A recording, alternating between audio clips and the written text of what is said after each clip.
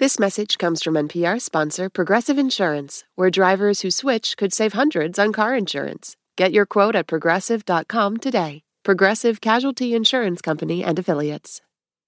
Hey, everybody, it's Kelly, and there's this new NPR series that we want to share with you here in the embedded feed. It's all about what happens when police do something wrong.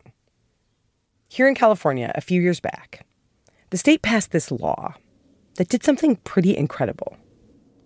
For the first time, it allowed the public to access stuff we had never had access to before. Basically, the internal investigations of police.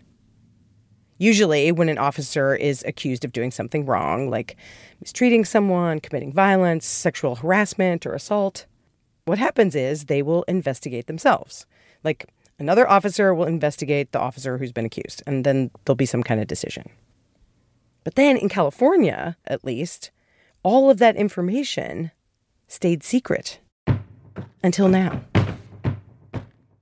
So after this law was passed, our colleagues at KQED in San Francisco, Suki Lewis and Sandia Dirks, along with some other reporters, requested these internal investigation records from every single law enforcement agency in the state of California. So far, they've gotten hundreds of case files, recordings of interviews with accused officers, in some cases, body cam footage of the original incident. And they've done tons of interviews to reconstruct what happened in a bunch of cases. And what they found is that even when police officers are being investigated for wrongdoing, they still have all these protections. And this whole system that looks like it's about accountability is actually about something else. The series is called On Our Watch, and we're going to be putting episodes here each week. We start with a case in a small town in Northern California. It's the first time the reporters were able to see how this police accountability system actually works. Here's the show.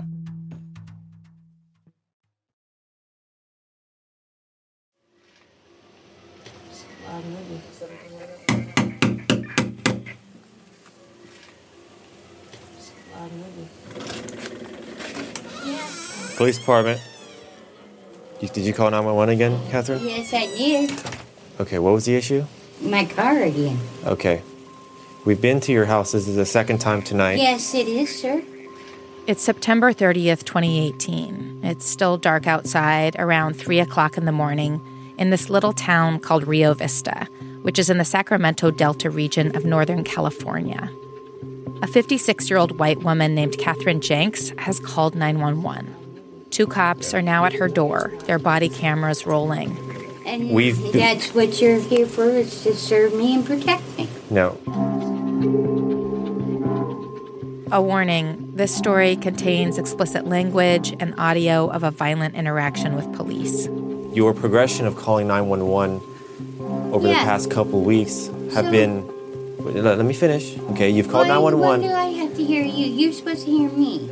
No, I'm telling you that... Over the past week, Catherine Jenks has called 911 about 7 times.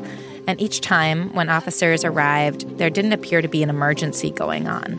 And you're falsely reporting... Okay? You know what? Wait a minute. Catherine. Let me get my shit in here, okay? If you're calling 911 to report something that's not of an emergency, that's a crime. It is emergency. She insists, and it sounds like she believes that there is an emergency. But whatever fears she has, the 2 police officers who have been dispatched, Man Lee and Natalie Rafferty, don't think there's any evidence for them. Okay, it's evident that... The times that we've been here have not been an emergency. On an earlier call, Lee and another officer had talked about bringing this woman in for a psychiatric hold. But instead, they just gave her a warning. Okay, well, excuse me. This time, the cops do something different. No, don't push me out here, lady. Catherine. Yeah? I'm going to need you to put your hands behind your back, okay? Why? Because... Officer Man Lee reaches for his handcuffs. We're going to arrest you. Stop resisting, okay? Good. We're going to arrest you. It's okay. Just put your hands behind your back. Damn it. No. Stop it. Stop kicking me. Stop resisting. Don't. This woman, Catherine Jenks, is very slight. She's 56 years old and maybe 115 pounds. We're going to arrest you. We're going to arrest you. Dave. She calls out for her partner, Dave, who lives with her. His full name is David O'Reilly. Ouch! Leave her alone. Leave me alone! Go inside. Stop biting me! She hasn't done anything. I haven't done anything. Ow! Stop kicking me! Kathy, stop. Relax. What? And What please are they relax. doing? I don't know. What are you picking on her for? Daddy, Sir, go back inside your house. this is my house. Sir, go back inside your house now. Go. In the video, you can see her sit down on her butt on the front step of the porch Okay, hon, you need to stand up. We're not going to drag you. to use her body weight to kind of resist being taken into custody. Can you understand what we're telling you? You hear the officer's police dog barking in the back of the patrol car. And then suddenly, that sound gets closer. There's a button on Rafferty's belt so that she can remotely release the dog from the back of the car if she gets in trouble. Somehow, it gets pushed in the struggle with Kathryn Jenks. The dog lunges out of the darkness. It attacks Kathryn Jenks and bites down on her arm. Get him off of me! He's not on you. He's holding on. Oh my God, no! Oh my God, David!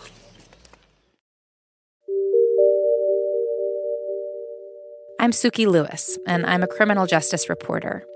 So when there's a police incident where it seems like something went wrong, like officers hurt someone by mistake or shot someone who's unarmed, or lied about an arrest, it's my job to ask questions about what happened and ask if there'll be any consequences for officers.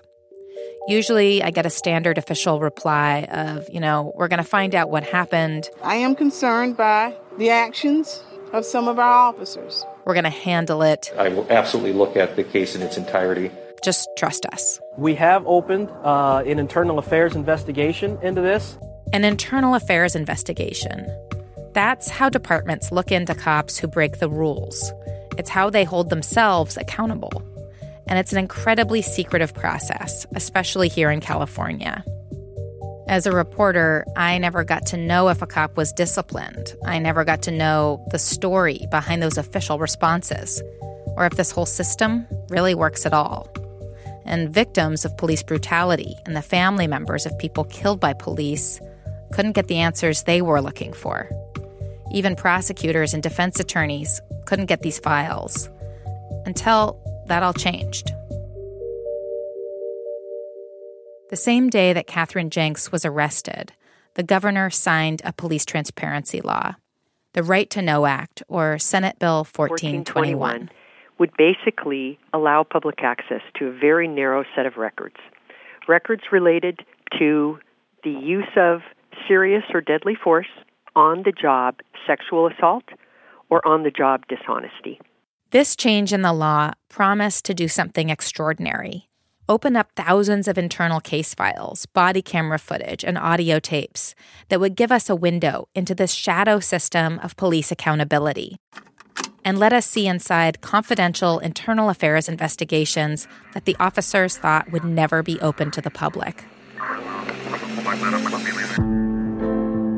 There have not been cover-ups. I mean, the cover-ups are, frankly, very, very rare in my experience.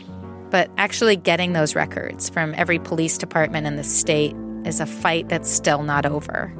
A fight to figure out just what those police chiefs and city officials meant when they said, trust us, how well police police themselves, and who is hurt when they don't. When this transparency hits and you can see the internal investigations, what you see is that there are officers who lie. And the first records that we got, the internal affairs investigation into an arrest that went sideways, the arrest of Kathryn Jenks. She was calling them for help, and they ended up brutalizing her and taking her to jail. I think it's messed me up a little. Can you see how the words that you put into this report appear that you're trying to elevate the situation? She was not just passively resisting, she was kicking and biting officers. This is On Our Watch, an investigative podcast from KQED and NPR. Over the course of this series, we're going to bring you into the rooms where officers are questioned and witnesses are interrogated to find out who this system really serves and who it protects.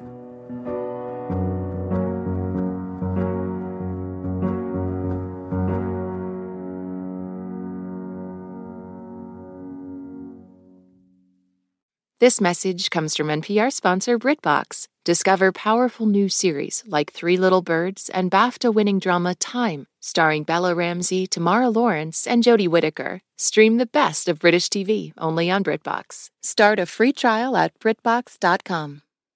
This message comes from NPR sponsor Squarespace. Measure your end-to-end online performance with powerful website and seller analytics. Get insights on top traffic sources, understand how your reach is growing, and more. Use code NPR to save 10% off your first purchase of a website or domain. Support for NPR and the following message come from Saatva. Saatva luxury mattresses are every bit as elegant as the most expensive brands, but because they're sold online, they're about half the price. Visit SAATVA.com/NPR and save an additional $200. The past is never past, and every headline has a history. I'm Ramteen Arablouei. I'm Rand Abdel Fattah, and we're the hosts of Throughline, NPR's history podcast. Each week, we go back in time to better understand the present, bringing lesser-known stories and perspectives to the surface. Subscribe and listen to Throughline from NPR. It's late 2018, just over a month since Kathryn Janks was booked into jail for allegedly harassing 911 and resisting arrest. The district attorney has filed criminal charges against her, and she's still recovering from a wound to her arm. The police dog bit through her skin and subcutaneous tissue. But what Kathryn doesn't know... Okay, the date is November 7th, 2018, and the time is that the Rio Vista police chief has raised some serious concerns about what happened that night. This is an administrative inquiry concerning the city of Rio Vista. My name is Mark Siemens, an independent The chief hired this outside investigator named Mark Siemens to look into the actions of officers Man Lee and Natalie Rafferty. This inquiry is focused on issues surrounding the arrest of Kathryn Janks on September 30th. You were involved. I reached out to Man Lee and Natalie Rafferty multiple times, and they didn't want to talk to me. But you will hear their voices in these tapes that we got from the internal investigation. Please state your full name and spell your last name for the record. Natalie Rafferty, Raffferty. Tapes like these have been secret in California since the 1970s. Each year, thousands of complaints are filed against police officers in the state, either by members of the public or from within the department. And Internal Affairs is the system for looking into these complaints. In this case, the chief asks the investigator to figure out how the dog got out of the car. A dog bite during this arrest. And also why the incident reports aren't matching up with the video of what happened that night. Since this investigation is related to police reports and entering false information into a police report is a criminal offense, I want to advise you of your rights. And I want to be clear to you that you're not being charged with a crime at this time. Okay? Okay. Rafferty tells the investigator she's worked for Rio Vista for about 3 years. She's a canine officer, which is why there was a police dog in the car the night they showed up at Kathryn Janks' house. At the time that you were making the arrest of Miss Janks, did she appear to be thinking clearly and rationally? I don't know. I think that's a matter of opinion. Was there any indication that she had some mental health issues? There may have been. I think it would be dependent. I'm not sure. During that call, was there ever any dialogue between you and the other officers about her being 5150? 5150 is a psychiatric hold. I don't think so. I think we might have called her crazy, but I don't know if that was even what we said. In fact, other officers had talked about taking Kathryn Janks in for a psychiatric hold on a previous call, but they didn't. Instead, Rafferty and Lee decided that if she called 911 again, they were going to arrest her. And what kind of plan did you make before you left? We planned that if we went there and there was no emergency and Jenks had called again, 911, then we would arrest her. Here's where this case echoes some of the high-profile police incidents across the country. Officers show up at a scene where there's someone who they know or suspect is in mental distress. But they still do what they're trained to do, enforce compliance with their commands, or make an arrest. Things don't go as planned, and sometimes the person gets injured or even killed. But this case also has some key differences. Kathryn Jenks is a woman. She's white, and this incident leads to consequences not just for the officers, but for the entire department. And before I knew what had happened, my canine was biting her right forearm. This wasn't just a dog bite. Photographs of her injury show the dog's teeth punctured both sides of her forearm, ripping up the soft tissue of her arm straight through to the bone. But Rafferty tells the investigator Mark Siemens that part was a mistake. The dog was never supposed to get out. She thinks that during the struggle that Kathryn Jenks accidentally hit the button that released the dog. I know that I didn't press the button myself. The investigator can't determine for sure what happened with the dog, but he does not conclude that Rafferty is lying about it. What he does question is whether this terrible accident led the officers to exaggerate and even falsify some of the details of the incident in their reports.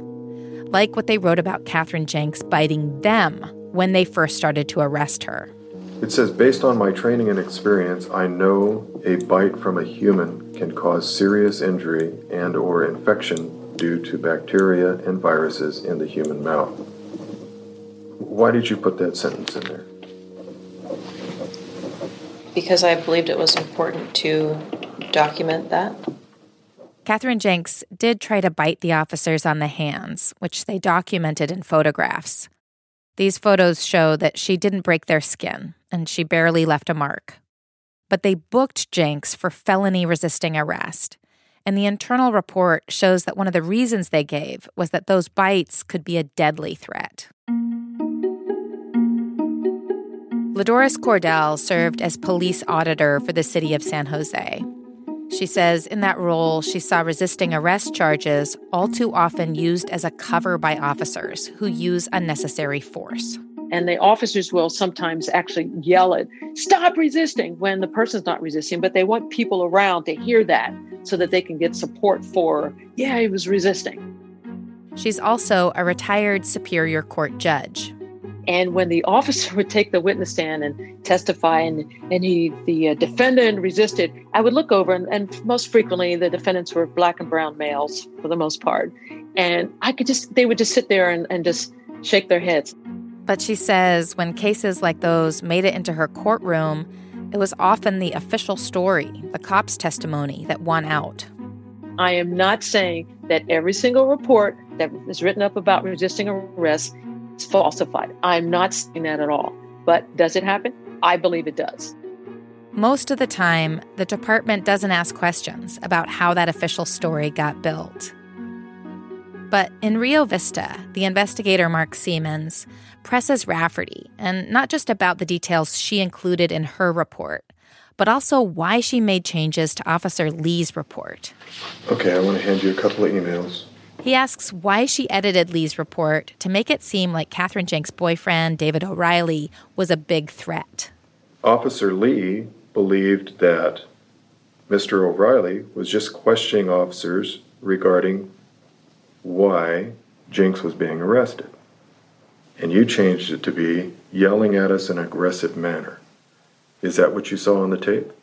I suggested to Officer Lee, based on what occurred at the time and what I experienced and what I believed he experienced, he was free to write the report however he perceived the incident.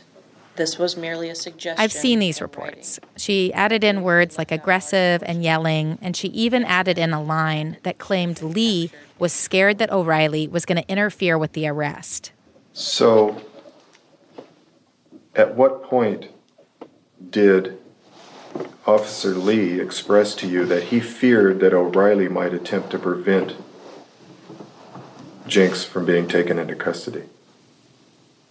I don't know if we had that discussion or not. Okay, so we have the video up right now. Police department.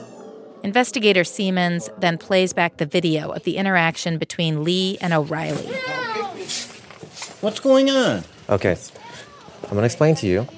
Over the past couple weeks, Catherine has been calling 911 to report non-emergency related incidents. So in that Somebody's regard, been messing with her car. No. We've responded multiple times, and we've found that that's untrue. We've explained it to her already, and we've warned her not to abuse 911. Okay? You can't arrest her for that. Yes, we can. It's against the law to abuse emergency services. You can't take my wife, my baby in like this. She hasn't done anything. Sir, I explained to you. You're going to arrest her for calling 911 and treat her like this? No, that's a different. When we call 911 to report an emergency has to happen. Okay? Wait a minute. What are you doing? Well, I've got a cat here. I don't want her to get out. Okay. Come on in. Talk to me in here. Okay. Well, I don't want you to close the door. Okay. So I wanted to ask you about a couple of things. My colleagues and I also watched these body cam videos, and while O'Reilly sounds concerned, even emotional at times, at no point does he appear to be aggressive or threatening. Can you see how others watching the video and reading Lee's report, where Lee's report actually matches the video that he was questioning, why are you taking her into custody? He didn't appear to be aggressive to most people that watched, not to me, as I watched the video. He was standing in the doorway. In fact, he actually told Miss Jinx to stop. Stop it. To stop resisting.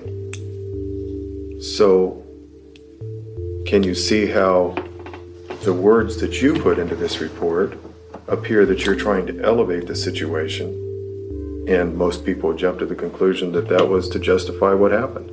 The investigator questions Rafferty about all these discrepancies and if they were added to justify the felony charge that Jenks was booked under. It's a pretty serious charge, generally used for people who pose a real violent threat to officers. I think that there are different perspectives, and your perspective is going to be from a nice calm room and there's nobody around you, there's nobody that you fear about take your gun or questioning your authority, refusing your commands. So yeah, I can see how your perception of what you watch is going to be different than me in the moment being there and experiencing that, where I have all of these thoughts going through my head and all of these concerns and my attention being diverted in different ways, and I'm dealing with a person who's resisting me and trying to bite me, and I'm thinking, this guy who's right here, right next to my gun, he's obviously in some kind of a domestic relationship with her. Is he going to try to fight us now? He's much bigger than I am. Is he going to try to get her out of our custody? I have a lot more to question and deal with than you in a nice, comfortable setting, already knowing the outcome. The point that Rafferty is making here is that you can't look back on one of these incidents and really know what was going on subjectively for an officer. That's true. You can't know what it was like to be in these really intense moments where officers have to make split-second decisions. And she's saying it's not fair to come back and second-guess them later on. But Rafferty did not write her report in the heat of the moment. She wrote it in a nice, calm room, already knowing the outcome. A police report is not a neutral document. It's a story crafted from details, included or omitted, that can be used to support criminal charges on the basis of which people can lose their liberty. The investigator found that the details Rafferty decided to include, the danger of the human bite, the threat of David O'Reilly, weren't true, and were inserted into that story to support the felony charge and to cover up for the fact that Jenks got so badly injured by the dog bite during the arrest. Rafferty contested those findings, and she'd later appeal. But the question that seemed most important to the investigator, Why did they even decide to arrest Jenks in the first place? Rafferty and Lee already had questions about her mental health. They thought something wasn't right. But the investigator found they showed up at her front door with a plan already in place, a plan to arrest her. What do you believe she had done?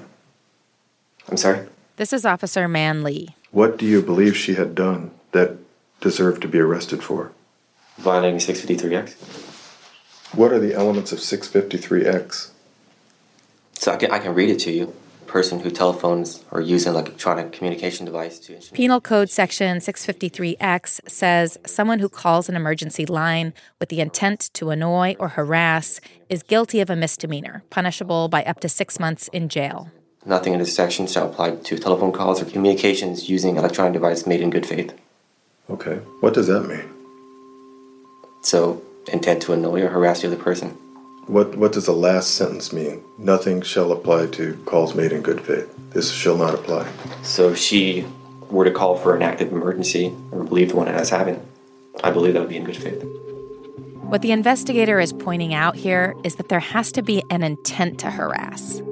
If someone believes they're calling 911 for an emergency, they can't or shouldn't be arrested. Siemens points out that Kathryn Jenks clearly felt there was an emergency going on, even if no emergency existed. So if she believed that something was going on, that's good faith? Sure, yeah. Okay. The investigation found that they never should have arrested her in the first place. The police chief, Dan Daly, sustained, which is like a guilty determination, the investigators' findings that Rafferty had falsified police reports and falsely arrested Jenks, and he fired her. He also said Officer Man Lee was let go. Man Lee and Natalie Rafferty both declined to talk to me about this decision. Lee was still on probation as a new officer, so his firing was final. It turned out Rafferty's was not. There's a lot to stay on top of on any given day. You might have to break things down into smaller pieces in order to keep up. That's why we're introducing the new Consider This newsletter from NPR. Every weekday, we sift through all the day's news and bring you one big story in an easily skimmable format, so you become a mini expert on a major topic each day. Sign up for free at npr.org/considerthisnewsletter. You care about what's happening in the world. Let State of the World from NPR keep you informed. Each day, we transport you to a different point on the globe and introduce you to the people living world events. We don't just tell you world news, we take you there. And you can make this journey while you're doing the dishes or driving your car. State of the World podcast from NPR. Vital international stories every day. The news can be disorienting, and it can be really hard to remember how we got here. That's why we started the Throughline podcast. Every week, we take you on a cinematic trip into the past to better understand the present. Listen now to the Throughline podcast from NPR. I'm Yowei Shaw. I'm Kia Miakanatis. We're the hosts of the NPR podcast, Invisibilia. You can think of Invisibilia kind of like a sonic blacklight. When you switch us on, you will hear surprising and intimate stories. Stories that help you notice things in your world that maybe you didn't see before. Listen to the Invisibilia podcast from NPR. My arm sure hurts. Yeah, it still hurts you. You want to see what it looks like? Sure. It's January 2019, about 4 months since the night of Kathryn Jenks' arrest. And a couple of my colleagues talked to Kathryn and David in their living room. You know, I'm an older guy. I'm 73 years old. And I grew up in the 50s and the 60s, and that's we were thought about police. You respected them. Little kids, they wanted to be a cop or a fireman or something like that, you know, because they respected them. But these people here, they don't deserve much respect to treat a woman this way. You see her, she's not a very big woman. David and Kathryn sit side by side on their couch. David's got his arm tucked around her. He's protective and does most of the talking during the visit. It's hard for her to talk about because it's so upsetting. I think it's messed me up a little. Kathryn doesn't really want to talk about whether she's had mental health struggles. David says she was traumatized by the arrest and that she's still dealing with an intense pain in her arm and nerve damage. She has nightmares about it still. She'll wake me up when I'm asleep because she'll be moaning and she's dreaming about the dog chewing on her arm. Teeth. She sees the teeth. And then I felt them burning feeling. And this whole ordeal, it's not over. They were going to try to kill me. That's what I feel like the whole thing was about. And they were going to get away with it. Until we called them up, Catherine and David didn't know anything about an internal investigation, that 2 officers had been fired, and that her arrest was found to be false arrest by the chief of police. In fact, Catherine is still facing criminal charges based off that same arrest. We're still in limbo over all this. I'm worried about it. For something there shouldn't be any charges at all. She still has court dates coming up. She's still looking at potential jail time for several misdemeanor charges. You know, I didn't realize that anybody was even aware of what's been going on here. They've been trying to cover it up. A couple days after that interview, on January 29th, 2019, we published a story about the internal investigation into the arrest of Catherine Jenks. It came out in the paper, the San Jose Mercury News, and on local public radio stations. All right, can you start by telling me who you are and what you do? Yes, my name is Sharon Henry, Chief Deputy District Attorney at the Solano County District Attorney's Office. About a month after our story came out, I called up Sharon Henry, the prosecutor on Jenks' case, because she'd made a big decision. She decided to drop all the criminal charges against Catherine Jenks. This was huge, but it also raised the question, why now? And so when did you guys find out that there were kind of questions about the arrest and about the charges against Ms. Jenks? We found out about it in an article in the paper. I believe it was the San Jose Mercury News. But what Sharon Henry is saying here, that our story was the first she'd heard of any misconduct by the officers, it's not true. I later found out through emails and documents submitted in court that Henry and her boss, the DA, had actually met with Chief Daley before we ever got the records and reported on them. In a signed declaration, the chief of police said he told the DA there were issues with the arrest, and he even asked that they consider criminally charging the officers for falsifying police reports or perjury.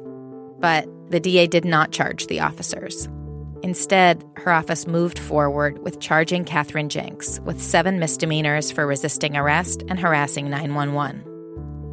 Just about a month ago, I reached out again to Sharon Henry and sent her the documents I'd found. I wanted to know why she'd misrepresented the timeline. We emailed back and forth, and then she stopped responding. Finally, I did get a call back from another prosecutor in her office. I don't know why she said that. I can't tell you. This is Chief Deputy DA Paul Sequeira. And I don't know, like I said, maybe there's some nuance in the question where she felt like there's a nuance that I'm not aware of. Because I mean, you're saying a lot of words here, but like, did you just ask her? Who, me? Yeah. No, I haven't talked to her.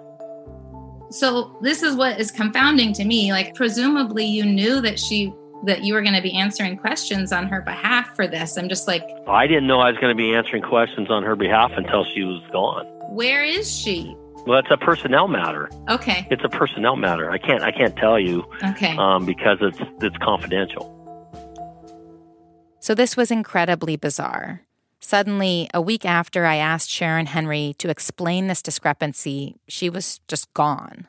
Okay. I will read back to you both my questions and her answers. And so I said, I read Paul Sequeira back both my questions and Sharon Henry's responses from a transcript of our interview. Okay, that's completely inconsistent then. Yes. That is also my reading of it. It's inconsistent. And I don't have an explanation for it. Why?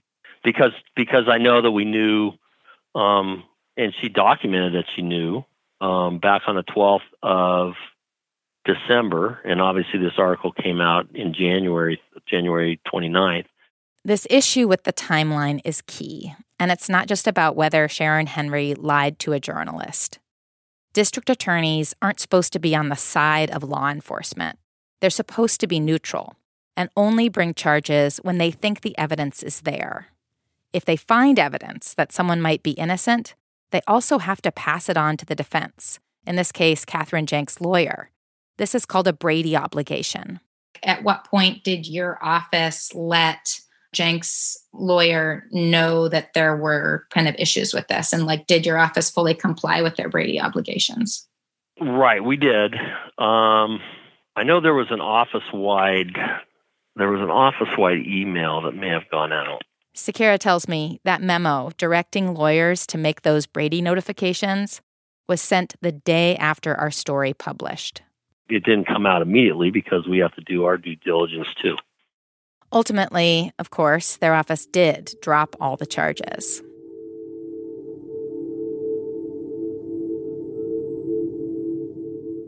Unlike Kathryn Jenks, Officer Natalie Rafferty was backed by a powerful legal apparatus that's been built over the years through negotiation, lobbying, and litigation filed by California's police unions. So when Rafferty sits down in that interview room with the investigator, she has a whole set of protections that she and all police officers in California have. She's got the right to have a lawyer with her. She has the right to get advance notice about any accusations made against her, the right to prepare for an interrogation. She even has the right not to get yelled at or sworn at. She has the right to get paid while she's under investigation, and the investigation has to wrap up within a year. After that, she's got the right to an extensive appeals process for any discipline imposed. And these rights have been state law since 1976. The LA Police Protective League led the charge, if you will, to get this law enacted because their officers were literally getting called into internal affairs and in some cases being physically abused, being threatened. That's Michael Rains. He's an ex-cop himself who now runs a law firm that represents 400 different police unions in California, including Rio Vista's. So if you're an officer who's accused of misconduct or under investigation, Rains is the guy to call because he will fight and fight hard to protect those rights. I don't consider these special rights. I consider the rights they have to be due process rights that, frankly, any employee in any job would have, should have. Those are all rules that pertain to, frankly, everybody in the workforce, everybody in every workforce. But do we all have these rights? Oh, okay. That's amazing. That is great. I want you to give those same exact due process rights to the clients we represent. Brendan Woods is chief public defender for Alameda, a neighboring county in California. He's actually the only Black chief public defender in the state. He says it's not just a workforce thing. When police are accused of breaking the law, they get all these protections, unlike his clients. I want you to have an attorney right before anyone ever gets interviewed for every single person who's arrested. Yeah, let's do that, okay? Let's have you wait 48 hours before you interrogate a suspect in a crime. Okay. No, they're not the same due process rights. They are heightened. The Police Bill of Rights applies to police officers and only police officers. They have more protections than, I want to say, any occupation in the United States. No, that's not due process. Wood says he's had his own rights violated just driving down the road and being Black. And so he wonders, why do officers who have the power, the discretion, to take away the rights of ordinary civilians get more protections? It should be the exact opposite. You have someone who's trained to protect the community, someone who is allowed to carry a gun, who's weaponized, and when they do something wrong, when they abuse their power, they are given more protections than the average civilian. Policing, after all, is a job, and you should be able to fire someone who's not doing a good job. But Wood says the system as it currently is set up to protect police officers over the public. Take what happened next with Officer Natalie Rafferty. Over the next year and a half, she and her union lawyers wage a multi-pronged battle against the city to win her job back. Usually, because of the secrecy around police personnel matters, these kinds of legal fights play out in paperwork that's filed between opposing attorneys and totally behind closed doors. Okay, moving on with the agenda. It's public comment time, so anybody from public... But one side effect of the new law is that the fight in this case becomes very public, playing out in the public comment section of city council meetings. New law SB 1421 was used as a weapon for internal purposes. Rafferty and another officer, Calandras, were publicly shamed in the... On the legal side, Rafferty appeals her firing twice and sues the chief in the city for discriminating against her based on her gender. Rafferty was joined in that lawsuit by the head of the Rio Vista Police Union, a woman who was very popular with some town residents. And they started a campaign to get the chief out. We will wear shirts. We will make signs. We will bring our kids. We will make a statement, and we will disrupt your status quo. We are making it clear that if Lisa... Rafferty and her supporters said the chief was misusing the internal affairs process to get rid of anyone who challenged his authority. Thank you. Next. Daley and his supporters said he was just trying to improve this small-town police department and get rid of officers who weren't following the rules.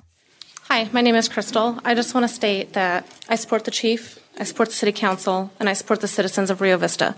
And as long as Chief keeps doing what he's doing, I'll stand behind him. Okay, great. Thank you. Now, a lot of this devolved into small-town politics, and I'm not going to go into all of it. There were anonymous emails, unfounded allegations. It's your reputation. It's your legacy. And the whole mess resulted in calls to fire the city manager and the police chief. And everyone's going to talk about what an awful job you did letting this guy and that guy overrun our city. With that said, fuck you, you're hey, cool, fuck you. Won't have this. Please remove him. Thank you. So, anybody else wishing to follow that up with public comment? Sure. In late 2019, this campaign to get the chief out actually works. Dan Daley retires. It's a small department, only 14 officers, and Daley's departure prompts an exodus. A key number of other officers and command staff quit too. What started back in January with our request for police discipline records ends here for the chief and for the department. The city council dissolves the entire police department. The county sheriff takes over the job of policing Rio Vista. But Rafferty's appeal to get her job back continues, and she wins. She wins at arbitration. Arbitration is this step in the appeals process where an outside person, often someone who's agreed upon in negotiations with the police union, is brought in to weigh the evidence. The arbitrator found that the chief had it out for Rafferty and that the internal investigation was biased. He said she shouldn't be fired, but he did not have the final word. Calling this meeting to order. This is the meeting of the Rio Vista City Council special session. On June 25th, 2020, the arbitrator's decision was brought back to the Rio Vista City Council for a hearing to either approve or overturn. The city shall reinstate Officer Rafferty effective March 1st, 2019. Natalie Rafferty does win her job back. But the council disagrees with the arbitrator, and they do not exonerate her. They found that she and Lee made a plan to arrest Jenks before they even showed up at her house, that Rafferty put false information on police reports, and that the officers didn't have a good reason to arrest Catherine Jenks. But they decided her misconduct didn't deserve firing. They suspended her and agreed to pay her back pay. After this long legal fight, she'd won her job back, at least on paper. But because the department had been dissolved, there was no actual job to return to. Before all this played out, before he resigned, Police Chief Dan Daley spoke with me about why he decided to look into what happened with Catherine Jenks. If our role in society is to hold others accountable and have them follow the laws and rules, we have to hold ourselves even to a higher standard, in my belief, and hold ourselves to a higher level of accountability. And if we're unable or unwilling to do that for ourselves, then we have no business being in the business of holding others accountable. This is a nice ideal, and I've heard it before from a lot of police chiefs. But something bugged me. Why didn't Daley and his investigator ever talk to Kathryn Jenks or her partner, David O'Reilly? No, the investigator spoke to everyone that it was necessary to speak to for the investigation. And in some cases, the videos speak for themselves, and it may not be necessary to interview someone who the information is already there on the video. Necessary. It's an incredibly telling word here. If the goal is justice for Kathryn Jenks, it seems like it would be necessary to speak to her. But what if that's not the investigation's goal? What if that's not the goal of the internal affairs process at all? As I started reading through the files that came in from departments all over the state, I started finding more and more cases that really made me wonder, like, why wasn't an officer who stole an arsenal of bullets ever charged? How'd a powerful detective get away with lying for years? This didn't seem to be a system about justice, but about managing risk to the city. So you talk about the cities getting at the truth or justice. The cities basically are protecting themselves from lawsuits. They're concerned about liability. That's retired Judge LaDoris Cordell again. And what she and others explained is that the internal affairs system is basically like the investigative arm of HR. And as employers, cities are actually far more bound by their contracts with officers than to members of the public. And this started to explain why there are so many complaints and lawsuits from the public, but so few officers disciplined. What kind of system is that? That's absurd. And it should enrage anyone who pays taxes.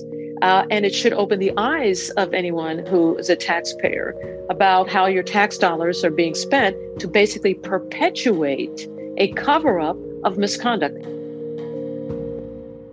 If these records had stayed secret, this probably would have all played out very differently. Dan Daley would probably still be chief. The department would probably still exist. And Rafferty would probably still be policing Rio Vista. Kathryn Jenks, on the other hand, would have probably accepted a plea deal, maybe even jail time. I'm glad that law is in existence and that things like this won't go covered up, because they've got the upper hand as it is. Who are they going to believe if an officer tells them something? They're going to believe the officer, not the person. Here's David O'Reilly again.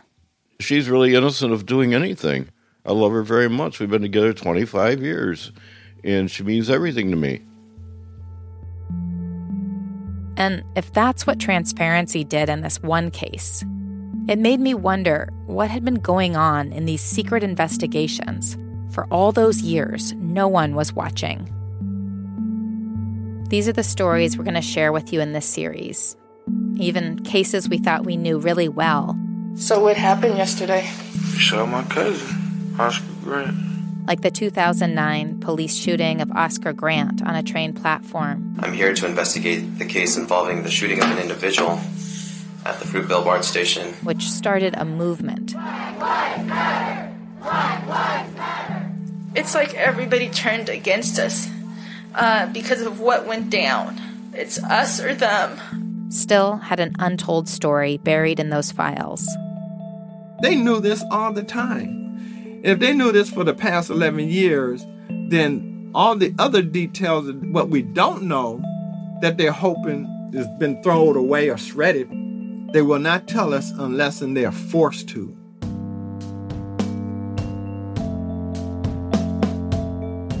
But first, we take you inside the investigations into 2 California Highway Patrol officers.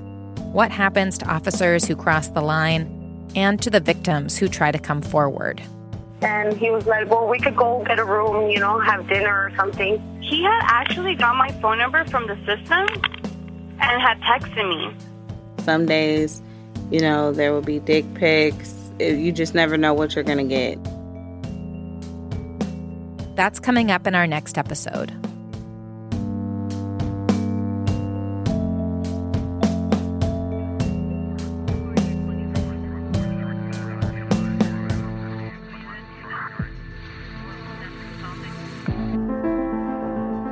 From NPR and KQED, I'm Suki Lewis, and this is On Our Watch. The show is produced by me, Sandia Dirks, Adelina Lancianese, Cynthia Batubiza, and Nina Sparling. Ho Ting Nan is our data reporter. Fact-checking by Barbara Van Workum. Editing by Leela Day, and our senior supervising producer, Nicole Beamsterboer, with help from Alex Emsley. Josh Newell and Chris Hoff engineered the show. Original music by Ramteen Arablouei, who also composed our theme, and Cameron Fraser. The records highlighted in this podcast were obtained as part of the California Reporting Project, a collaborative effort of 40 newsrooms created after the passage of Senate Bill 1421 to investigate police misconduct and serious use of force. So many people helped us shape this show over the past 2 years. Nigeri Eaton and Julie Kane helped bring the show to NPR's Story Lab. Jerry Holmes, Chenjerai Kumanyika, Nancy Lopez, Kelly McEvers, Mark Ristich, and Joe Shapiro all gave us their time and their ears. Special thanks to Thomas Peel and Nadine Sabai, who helped report the first story we did on this case for Capital Public Radio and the San Jose Mercury News. Liana Simstrom and Emily Hamilton are our project managers. Micah Ratner and Rebecca Hopkins are two of our many lawyers. And we could not have made this show without buy-in from the top. Thank you to NPR's Nancy Barnes, Neil Carruth, Anya Grunman, Bob Little, and Steve Nelson. And KQED's Erica Aguilar, Holly Kernan, Ethan Lindsay, and Vinnie Tong. We'll be back next week. Thanks for listening.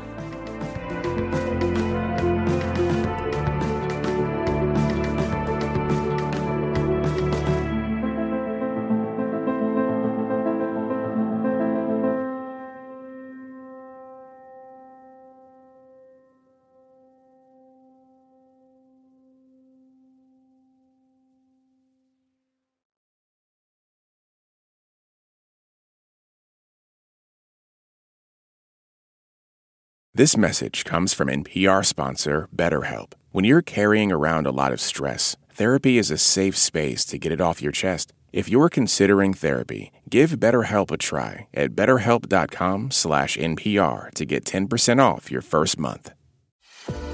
Here at Planet Money, we bring complex economic ideas down to earth. We find weird, fun, interesting stories that explain the way money shapes our lives. Inflation, recessions, the price of gas, we've got you. Listen now to the Planet Money podcast from NPR. For the 7th year on the Code Switch podcast, conversations about race and identity go way beyond the day's headlines. Because we know what's part of every person is part of every story. We're bringing that perspective with new episodes every week. Listen on the Code Switch podcast from NPR.